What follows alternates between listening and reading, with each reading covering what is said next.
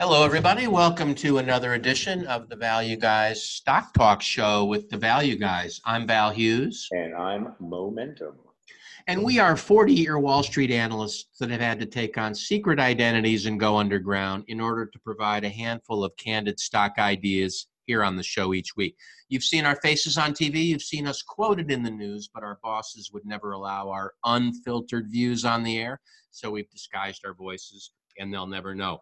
This week, we have three great medium ideas right from Wall Street, and I think you're going to like all that, and we have some commentary about the economy that I haven't even seen yet, but I'm looking forward to it. But before we get to all that, some really important caveats. First, this show is for entertainment purposes only. That's not a guarantee. Secondly, Mo and I are professional investors, analysts, portfolio managers during the week. We do a lot of careful research on companies and industries. We do forecasting. We talk to management teams. Here, we've been very careful to do absolutely none of that. And third, we do not have your interests in mind at all. We just have our own greedy interests in mind. And fourth, and I know I'm only speaking for me, Mo, but I have been heavily drinking. See all our caveats, disclosures, pictures our moms took at www.thevalueguys.com. And welcome to the show. It's August 4th, 2020, I guess. And it's a birthday of a friend of mine, Uns. So happy birthday. And we've got some terrific ideas from several screens I ran. I did some momentum screens just so me and Mo could be on the same page. I wanted to do that this week for Mo because I know that he has a birthday sometime this year that I don't know when it is. But in honor of that, I did a momentum screen. Yes. And then I think Mo's got some pretty cool stuff. So I think I'm going to hand the show over to Mo. I've got a few things I want to talk about, the stock market doing this and that, but I just think that Mo has some thoughts. So let's turn it over to Mo. He's down in Florida, and musings from Mo, I think. Well, I just want to give people a heads up. There is a photo, autograph photo of Val. It is on eBay. And the current bid is $7. So get on that. Is that right? Because I gave my mom one for free. Well, I'm going to have to. $7. Okay. There's two watchers. So that's nice. So jump on that. I think you can go right on eBay and just do Val photograph. Value Guys, Val photo. And Mo, you don't do autographs, right? Because you want to keep the value. I think I might have signed too many things over the years. That's what's happening. Go into the memorabilia section, and it's there. And if you want the Value Guys bobbleheads, those are there too. They're a little more money, but $7 for the photograph. I think they're entirely made of wood, right? They're natural wood. Yeah, which is very representative of the real thing. So Mo, what's going on? It's still COVID. I'm still in my basement, although I saw some cars on the highway today.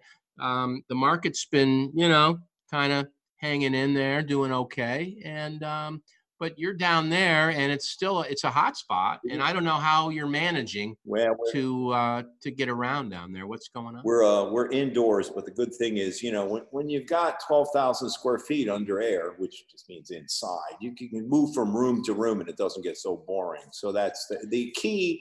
That's nice. Did you guys downscale recently? What's up? Nah, this is just the winter cottage. We're just staying. Oh, okay. Yeah, I understand. You can Google it. You can see it from space, actually. Is it?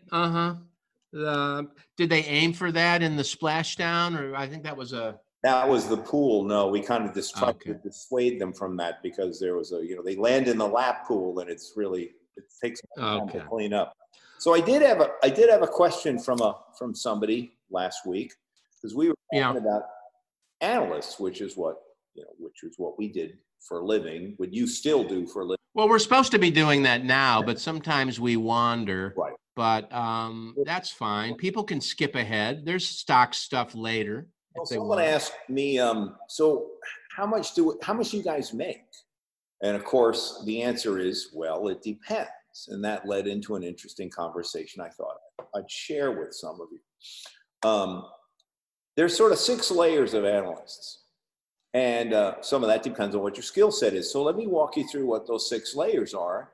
from the easiest, which is the most junior level of a research analyst, to the most senior level of a research analyst, and kind of what they do. And it's like the military. There's grades and pay grades all the way through. Yep. So your entry level guy is going to make about $60,000 a year, and all he's going to do is model. And if you want to be that guy, everyone has to start at that. You need to be accurate, obviously. In these days, you need to know your macros. You need to be able to graph really well. You need to know your technology. You need to be fast. But you know what you really need? And it was interesting when I kind of wrote up these notes, I realized that the first 3 levels, when you're going from private to sergeant, the key is long hours. When you're when you're the guy that's making these huge models, you are working, you're working 90 hours a week. Well, there's one other key ingredient, in my opinion, Mo, and that's saying yes to anyone who asks you for anything. Yep. It's just yes. That helps. So there's your first level. You're the junior analyst, and you do the modeling. Now the next guy up on the totem pole, and we all work in teams, is the guy that does some of the forecasting. It's one thing to just create a model. He would work on this year, working backwards to create the whole model. But the guy who then takes the handoff to go forward, he's going to be an assistant vice president, and he's going to have to do the forecast. Well, if you're going to forecast, you got to know the company and you got to know the industry pretty well. You got to know what the competitive landscape is. I mean, there's a big difference between a company that's growing at 8% and 20%. You got to know that and know why. And that guy is usually an assistant VP in today's world, and he makes about 100. Now, those are also long hours, the forecasting guy. Now, the next guy up on the food scale is a guy that can write a little bit. Maybe you start as a young kid and he writes some of the morning notes, but by the time he's writing regular research reports, he is now a vice president and he's a senior analyst, which means he started doing the modeling, he owns the models, he's got the forecasts, which means he knows the company and he knows the industry, and he can write. And that guy's making about 125 with maybe a bonus of 50 to 100 grand. The next guy up is not only a guy who can write, but a guy who can sell. And, I'm biased. I believe you either have it or you don't. It's something that's very hard to learn. But when you have your model and you got your forecast and you've written your research report, somebody's got to go out there and pound the table and sell it. You need to. And that piece right there, I don't mean to interrupt, Mo, but that piece right there is what distinguishes 90% of the analysts who are helping everyone invest from the 5 or 10% that get to Wall Street, because that selling component, and the people who aren't good at it, they look down on it. I don't know if it's real or phony. You've run into this. It's like, oh, just a salesman. And I always say, that salesman just closed a deal that pays your salary. How about that, buddy? And some of the analysts on the sell side and buy side, it's more prevalent. You met them. They take this academic approach as if it's some sort of United Nations effort for truth, when really understanding where your money comes from, and you got to sell clients. There's 10 guys that look just like you. You're no different, and you got to sell it. And that piece you were so good at, Mo. And that's an interesting thing to talk about, because they don't teach that in school. No, they don't. And the thing is, you're selling to very different constituents. You have institutional clients. They want to hear the long form sales pitch. You have institutional salesmen, and they want to hear the medium form pitch. Then you got retail sales. They want the short form. Then you have traders. They want the super short form. And monosyllabic is sort of bad. How about reporters? They want lunch and then whatever. Right. So if you're a guy that can do the modeling, the forecasting, the writing, and then you got what it takes to sell, now you're a senior VP and you're in the $1 million range. The next level up is a guy that manages a team. Now, one of the things people have very, very distinct. By the way, I just want to interject.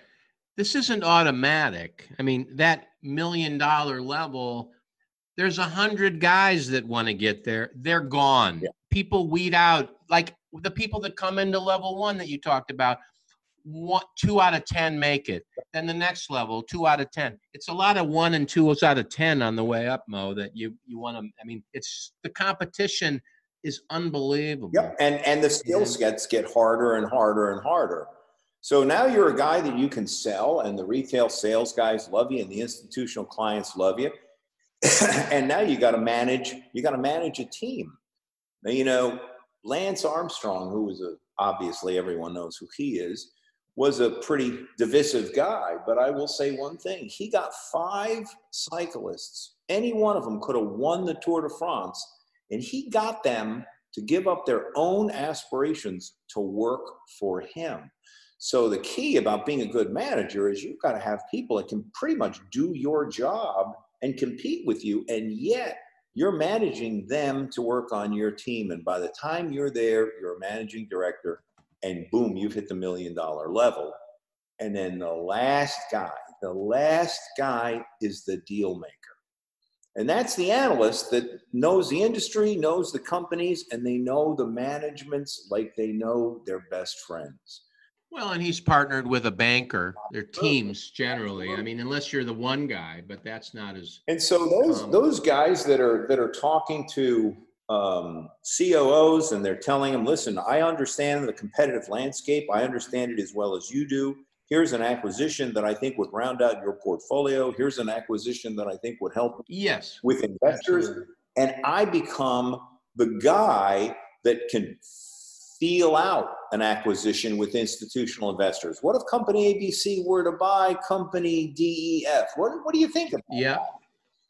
Yeah. And you're adding that. And those guys, at least when I was back in the saddle, that's you're typically making between 1 and 7 million. So the answer is it depends on where you are on the food chain. It depends on how you're working your way up the totem pole. The skill sets get harder and harder and harder as you go up, but so does the money. So now bear in mind, though, again, I don't want everyone to go out. This is a little bit like the number of people doing that at that level. I mean, there's 20 firms, there's 20 to 25. It's almost similar to Major League Baseball or basketball. When you talk about these positions, it's like it literally is the number of people that do it is similar to Major League Sports. And that's why the numbers are so big, or music or theater or whatever you're in, or podcasting. Let's face it, we understand what it's like to be at the top of that. But these fields you're talking about, that's at the top. There's 20 guys, 30, 40 at the most at those levels. And I think people who are shooting for that, which, we both shot for that, it's difficult. You got to be prepared for that. But it's also extremely rewarding. Even forget about the money. The people that you're interacting with in terms of their skill sets, their capabilities, you're truly in front of people that have helped to change the world in terms of the technologies and things that they're bringing, to society. So it's a wonderful career. And those of you that are English teachers that are listening in, and I know there's a lot of you, I would definitely encourage you to look into this whole investment thing, that Mo and I talk about here on the show. It's really cool. Yep. And that's how we met, actually. Mo and I went to college. Amazingly, a lot of listeners might not expect that, but we did. Yeah. And then we met from college. You went. I got out. Yeah. Well, I don't want to give all the details, but in our first job we met, and right from day one, Mo was a Mo guy, and I was a Val guy, and we liked drinking. So here you are, and that was the show. Yeah. And we're still at it. So now that the listeners have learned that, and they should write in Mo at The Value Guys. He mentors completely for free. Just call Mo. He helps you get these jobs he's talking about. It's not even a problem for him. And I could help a little bit, but I can mainly teach you how to get a deal on subway passes. I've learned some tricks to that over the years as well. But Mo, do you have any thoughts in terms of a stock idea? I know that you're mingling with people. You want me to go? Do you want to go? We got these people that are listening. They want some stock ideas. Let's face it. And you've just taught a man to fish. So go out and do that and be, that's amazing. But now the people who aren't going to do that, what do we got for them? And AstraZeneca. Oh, no. Believe it or not, that's a stock. Okay. Okay. And how did you come up with this one, Mo? I have to believe that there's a story behind the sourcing of the name. Well, if you really want to get your investments right in the drug space, you need to know 5 things. 1, you got to be a linguist. Okay. Why is that, Mo? Because not only can I not pronounce one single drug that these guys make, I can't even pronounce any of the management team's last name.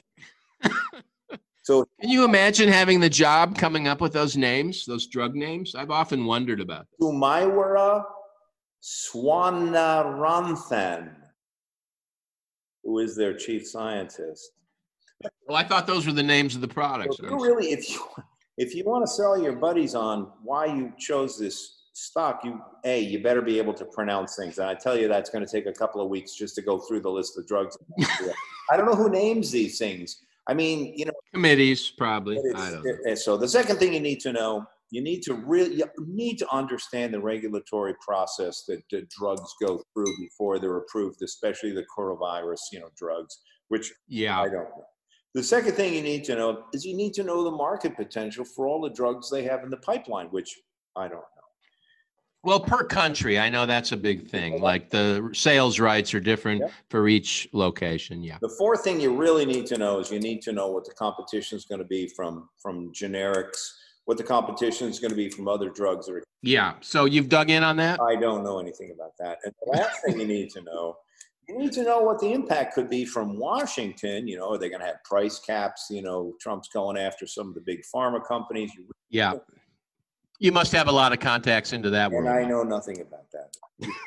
So, having put all those disclaimers out, the lawyers are good with all that, I'm pretty sure. You realize when you're a retail investor, we said last week that these guys, who knew Amazon makes most of their money in cloud computing? I thought they made it in turnips that they delivered, and no, they delivered. Keep that under wraps. So, but this comes up on a lot of people's charts as a big name. They're working on a drug that could be, according to the World Health Organization, one of the leaders for the coronavirus vaccine. And obviously that could be a huge boom for this company. They've been on a roll for the last couple of years.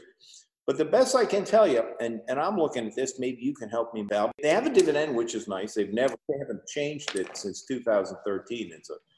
So they've got a dividend yield that's somewhere around 3%. So that's nice. The street is very split on these guys. You have 4 sells, 2 holds, and 5 buys. So it's a perfect parabola or a perfect bell curve. But the one thing I couldn't figure out is how is it possible? You're the finance guy, you're the numbers guy. This company has a negative book value. Is that possible?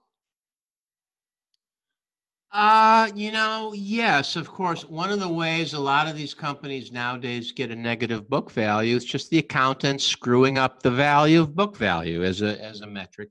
Is simply that if you buy your stock back at a multiple of book, premium to book. So let's say you and your buddies made a company, you all invested $10 million. It's really cool what you've done. It's worth 20 million. You start buying the stock back because you think it's worth 30 million. The book value goes down as you buy it because you're paying more per share than is on the book. So a lot of companies that have negative book value, I know that, it's going to strike accountants as bad, but from an investment point of view, it means management is confident enough to be paying well over book for their stock, and they've done enough of it that it drives equity negative. So that's actually a positive, unless they got it by losing money, which I don't think was the case for them. Well, so it's not actually. I'm looking at it. So happened with their return on invested capital from 2016. It's gone 10.864. Now you're a trend guy. Can you see a trend in those numbers? Let's go over that again. 10.864. Well, I see earnings going down. I see my thesis on shares is not true, so they haven't. Well, let's see. I have quarterly here. Let me look this up. See if they've been buying shares, because that would explain. So here's an what you're talking about. I mean, they're buying a little bit of their stock, but not enough to explain negative equity. Stock that has exploded, and it's a good case of how a stock can go up, and yet you can look at all these numbers, and unless you're really in there and you understand what they've got in the pipeline, what they're developing, how it works, and the timing, it is hard for me to make heads or tails out of these numbers. The only number I understand on this sheet of about 1,000 numbers is the dividend yield. Well, how did you come up with this name, I guess? Is someone thinking it's a good idea? And I came home and I looked, you look at the chart, the thing has been on a roll for 4 years. It's been a super stock to own. So the stock looks good.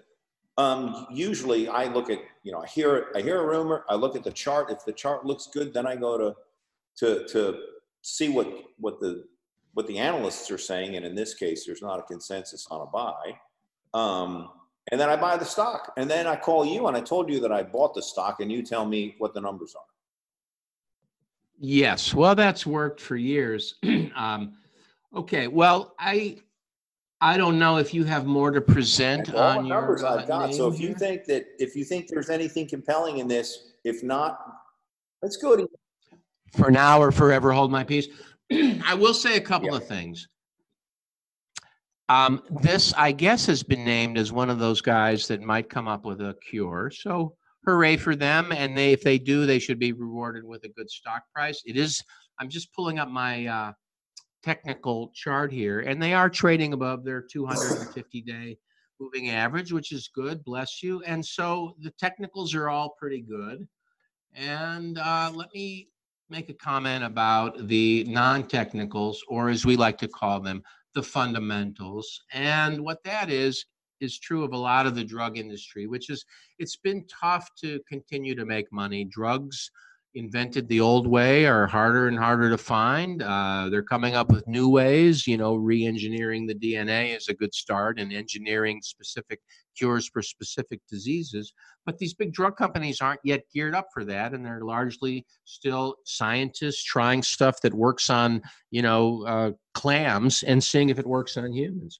And so these guys and others have had trouble coming up with new drugs. We've also had an issue with the FDA where they're just, who knows, slower is what the, claim is. I think it's, just harder to come up with, an understanding of some of these new, more esoteric drugs. So the whole industry's had trouble coming up with new inventions. And that's why a lot of them have just been buying them. And the core asset of these big pharma companies ends up really being the sales force. And when they find a new drug that works and the doctors are going to want it, they buy that company, plug it into their distribution, and send it around. And so AstraZeneca is no different than that. Their return on capital has been falling. In 2006, it was 40%. Now it's 7%. Return on capital, that's a good number. If you have time just for one number, check that one out. Yeah. It's a bad one. Asset utilization, it used to be higher, 0.6, 0.4. It's always been low. That's not been going well. Debt to capital is now 60%. Debt to EBITDA is not too bad. It's 2.5. Okay. Margins have been coming down. I mean, generally from a high level, Mo, this thing has been in a little bit of a drought in terms of exciting new products and things to do. Now, having said that, as you said earlier, understanding just which drugs are at what stage of patent expirations and things like that, and what stage of FDA trials and what's about to come out, that's all super important. But from a high level, I would say this is been eroding in terms of its competitive advantages, and it's still not super cheap. So I'd certainly want to do more work around what do they have right now, what's working right now, what's the drug that's gaining the most new patients right now, and do some homework around that. That's my Well, we're going to vote them off the island because stocks that take too much homework don't work on the show. Yeah. Okay. All right. Well, that was a good one, Mo. I got a couple things that I prepared here to talk about, and I prepared far less than usual because I was just coming off of something else. And for whatever reason, that took my attention. So, a couple things I want to mention. First, um, in a big picture sense, when you want to know what the heck's going on in the stock market, to Mo's sense of, how's our industry work, from a buy side perspective, every weekend, you got to go read Barron's and you got to get something called the Market Laboratory. It's a big confusing world. Like, where's all my information? It's in Barron's. So go and get that. And I don't want to spend a lot of time. We're all super busy, or I hope you are anyway. But let me just give a couple of numbers about the stock market, which is the core focus of this show. So Dow Jones, last week, what happened? Almost nothing.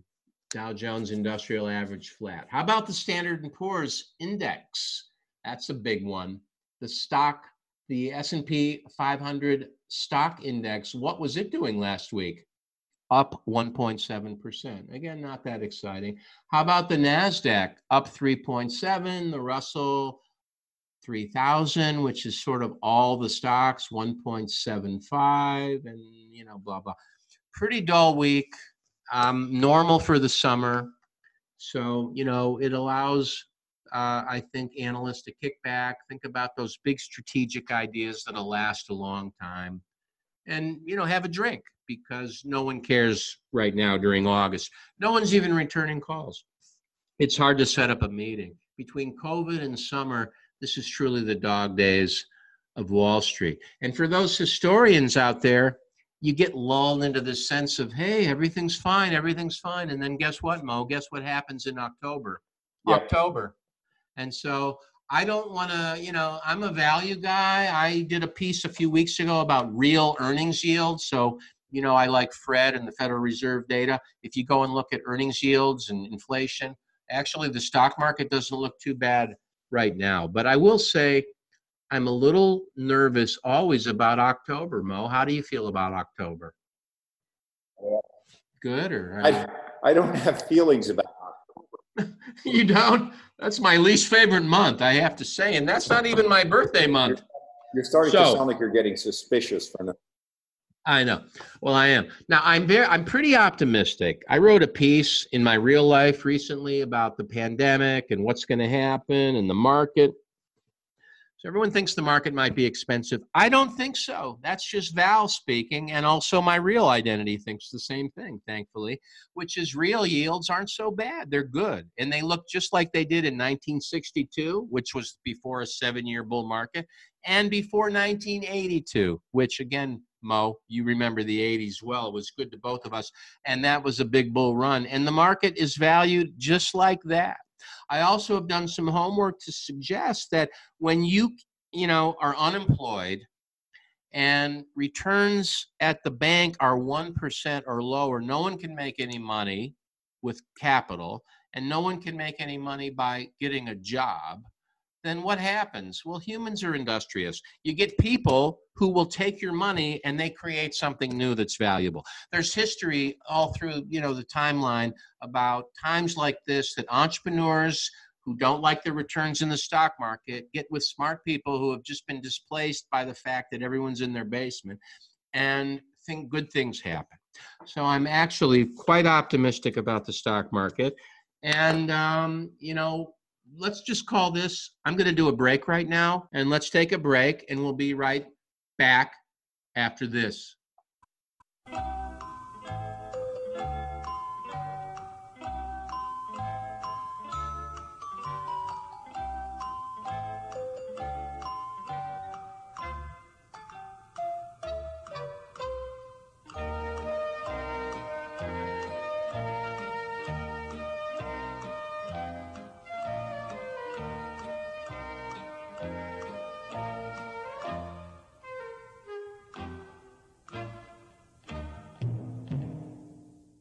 Okay, everybody, we're back. I don't want to make a big deal about it because we're just all back. Okay, 2 ideas this week. They came off a momentum screen in honor of Mo. I already talked about that. And basically, here's my summary of a good momentum screen. The stock's just been going up, man. That's it. That's what we know. Up, up, up. These. So last week was better than the week before. Last year was better than the year before. That's momentum. Now, in this case, all the 30-day average returns are better than the average 30-day returns of the prior 12 months, something like that, what have you. So a bunch of Mo names, and I got 200 of them. So Mo, you know what I did then? What? I did an enterprise value to revenue filter to cut the names down, and I did a debt to EBITDA to cut down the risk. We want to have a margin of safety as value investors, so that's what I did. And 48 names came through, and I looked through there, and a bunch of them are overvalued retailers that, again, welcome to the, I used to have a horse taxi company. Good for you. We use autos now. So that's over. You couldn't get me to buy a retailer if I paid you. So I'm not doing that. But a couple things came through that are very interesting, Mo, and so I'm going to talk about two exciting names this week. One is Eastman Kodak, which is got so close to death that they had to change the ticker from EK. Like I went to look up EK, and now it's like an Asian stock. It's now KODK, but this was EK for years, and then it went bankrupt. So they were resurrected by their patent portfolio. I thought they were resurrected by Paul Simon. Well, you know what? He's quite likely involved, I would say. I think he got stock in the company. I mean, talk about product placement. Absolutely. Once your legacy's tied up in a public company, you don't let go. Yep. Which I think is why, anyway, that's for another show. So, Eastman Kodak. The other name that I like a lot, old school, Lincoln Education. They teach people how to fix things. How about that, Mo? What? So, those are coming up. Or, blocked arteries? Yes. Well, they do a little bit in teaching people how to do surgery at home, but I wouldn't recommend that course. The one I'm more attracted to is how to fix cars. That works. And then also HVAC, AC, all this. So college right now, it's interesting. When ABC News does a story about people suing colleges for tuition reimbursements because those books are online, that professor is online, okay. You start to think about, what do you actually have to be at a college to learn? I mean, we don't have to say that, it's PG-13, but, in terms of the education from a career and trade point of view, a lot of what college teaches is available online, but not how to fix a car, not how to do surgery, things like that. So that's Lincoln Education. Okay, so I'm almost too tired to go on, but let me do a couple quick things here. One is how much of that bottle of wine is left? Let me see here. Well, more than half, so it's not all that. Okay, walking through national economic trends this week is going to be short and sweet. I just have a couple things to talk about, and they're just coming up on Fred, latest releases. I like to be timely. So what do we have here? 10-year Treasury constant maturity. This is the most recent piece of data put out by the Fed. And I'm happy to tell you, Mo, this is the lowest interest rate since we met, which was a long time ago. The 10-year Treasury constant maturity rate right now is 0.56%, the lowest, I think, ever. The Bank of England never had a rate lower than 3% in 400 years until recently. Now, people ask me, Val, although they use my actual name, but Val, why are PE multiples so high? Well, the PE multiple now on the 10-year Treasury constant maturity rate bond, and no one talks about multiples, they talk about yields. But if you flip it around, let's average it, 0.5. You know what that is, Mo? That is 200, a multiple of 200 on the 10-year Treasury. Why is the S&P 500 at 30 times? That's 3%. This is 0.5. So I want to mention that. That may be the most important lesson of the show. PE multiples. Go ahead, Mo. Sorry. Here's just an observation. A friend of mine was with him yesterday, is a broker, major firm. Called up his bank, told him his office was closed, which was true. Said he couldn't make his mortgage payment, which was false. The bank, no questions asked, didn't want to see his pay stub, didn't ask him what office was closed, no questions asked, is going to renegotiate his mortgage. His current mortgage is 3.5 or 3.75. The bank is telling him they may be able to get him down to 2.5, 2.7, and push a 10-year mortgage out to 15. So for all of you guys out there that haven't renegotiated their mortgage, free money. Call your bank. Call your bank. They are. He's concerned that a lot of the forbearance on mortgage payments is going to be over at some point. The banks are not going to want to collect real estate, and so they're going to renegotiate all of those mortgages. And so they're already letting people take lower rates, restructure. It's a good time to do it. So get off the stick and use some of this Fred information to your benefit. Yeah. Anyway, sorry. Okay, so that's walking through national economic trends, although I didn't actually go to the paper version. Fred Online is an amazing resource. I encourage you to look at that. And also Barron's Market Laboratory, old school, but good. Okay, 2 ideas. We've already taken so much time. Thanks for listening in this week. And by the way, I want to do a shout out to George B. He's written in. I guess his team, Mo, is they're saving money on their research department because they're just simply subscribing to our show, and now they're getting some good ideas from that. But so, George, these 2 new ideas are for you. First one up is Kodak, and I've done literally less work than I've ever done on the show on this name. I know. Now, the stock went from, it looks like I'm just going to round up, but it went from $2 to 14 last week. That's why it's getting into a momentum screen. But it's not really a momentum stock because in 2014, the stock was at 32. Now it's at 14.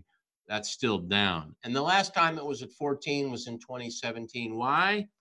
This maybe is a shock to people, but at one time, people actually had to go to a store, turn in their photo making device, and then wait to get stuff coming back in the mail. Kodak was involved. They took a fee for all of that. It's all free now. They called it photography. They invented it, and they were very big in it. And then they went into Xerox. Of course, it's not called Kodaxing, so you can see they lost out there as well. And then, of course, Polaroid snapshots are not called Kodak snapshots. So again, they lost out on there. So it's been a long story of accumulating a lot of great patents that don't turn into money. But right now, they just won a contract from the U.S. government. It's so new that, it's hard to even understand what it was. Okay, look, thanks, Mo, for being patient with me. I got something here. It appears that for the first time ever, the Defense Production Act has given a $765 million loan to Kodak to, I quote, help expedite domestic production of drugs. So there you have it, including the anti-malarial drug hydrochloroquine, which I don't want to get into that. Evidently, there's a shortage. We're getting it all from China and India. It's got to change according to our government. And evidently, our president made this announcement recently that Kodak, a good American company, is going to produce 25% of the active ingredients of generic drugs which you could see why the stock would go up. Generic drugs is a $60 billion business. Ingredients, I'm doing as little work as possible here. Ingredients might be 30 billion. And if they get a quarter of that, that's 7 billion. Let me just see here what the market cap of that is. Bear with me here. It's 600 million. So if they get a piece of that, then, and undoubtedly that's why the stock went up a lot. But let me get into some of the details that I like. They've clearly got a new lease on life with this contract. They're trading at 0.6 times revenue, 10 times EBITDA. That's a 10% cash on cash return from the way I might think about it. The balance sheet, let's see, is actually in pretty good shape. Not too much net debt. And I have to be completely honest, Mo, I don't know which one of their patents is leading to this development, but I will say it's a cheap stock with an enormous patent portfolio. They've got decent cash flows just because they get a lot of royalties and things like that. Their assets have been shrinking as they shrink, but their balance sheet is not great, but appears to be something they can withstand at their current cash flow. So again, I've done less work here than normal. I just want to throw this out as an idea for people to look at. It's Kodak, KODK, 10% cash on cash yield. And I really feel, Mo, I should have done a little more on that one. Ooh, I don't know. That's new. Anyway. Okay, next up, Lincoln Education. Now, what do I like about this one? Well, first, it came through this momentum screen. So if you believe in momentum, it's been doing extremely well. The stock was at a cheap stock, $470 a couple of weeks ago. Now it's $530. That's clearly how it got in. And the long-term value of the stock, even a month ago, it was 20% lower. And if I look back over the last year or so, it's come from a low of 195 in November, and even as recently as March. So what's going on with Lincoln? The thesis is that college educations are going to increasingly be a bit commoditized by the fact that you're not going to their physical location, and you'll realize you don't need to. They just conferred a lot of degrees without actually being on their property. So again, if they have credibility around who is deserving of getting a degree, they have simply just used that credibility to confer degrees on people that weren't even there. So I question whether schools that for years have distinguished themselves based on their campus or their access to this or that geographically, now they're all teaching the same subjects with the same books. So all of a sudden, Lincoln, who teaches you how to fix a car based on being there working on a car, or how to fix an air conditioner based on being at the air conditioner, I suddenly feel that those trades, again, with the longtime theme of needs, not wants, that learning how to maintain expensive property is going to continue to be something that can earn you a living. In a world where we just don't know what's going to happen with college history degrees and things like that. So now this whole group got in trouble a few years ago because there was a lot of concern about public education, or I should say for-profit education, and whether all the money they were earning was going for this or that, or for trying to get clients and spending too much money to win new students. I'd say that's all worked its way through. So the last few years have seen revenue gains. The erosion from, if you're remembering back 5 or 6 years ago, that's over. Debt to EBITDA on this is now 1.5, very comfortable. The cash is stable. Profit margins on an operating basis were negative 2 years ago. They've turned positive 3%. There seems to be a lot of momentum around this. Return on assets all moving in the right way. Everything here appears to have a lot of positive momentum, debt reduction, margin improvement. And what I think is happening is in the wake of a difficult period a few years ago, management got tighter around running this business, how to recruit new customers, customer acquisition, customer lifetime value, all disciplines of direct marketing that they adopted. So I think the business has turned. It should be a beneficiary of this new world maybe that we're all in, where we're all working in our basements and learning in our basements. The competitive advantage of a college will be eroded, but the competitive advantage of a school to fix cars, you still need a physical location and all that. So I like this one a lot. And I will just say, from a valuation point of view, it's, given what I feel is a very high probability of their niche continuing on to add value to students, their multiples and such are below the industry averages here. Price to sales is 50%. PE is 29, but that's not reflective really of their cash flows. Enterprise value to EBITDA is it's a bit more comfortable in the what number are we dealing with? That's around 8. So again, the way I look at it is 12% cash on cash. You're going to get a little bit of growth here, maybe 3, 4, 5% in terms of units, and you're up in the 15, 18% cash on cash return. So there you have it. Lincoln did a little more on that than on Kodak, and that's all I have, Mo. I don't know. What do you think of that?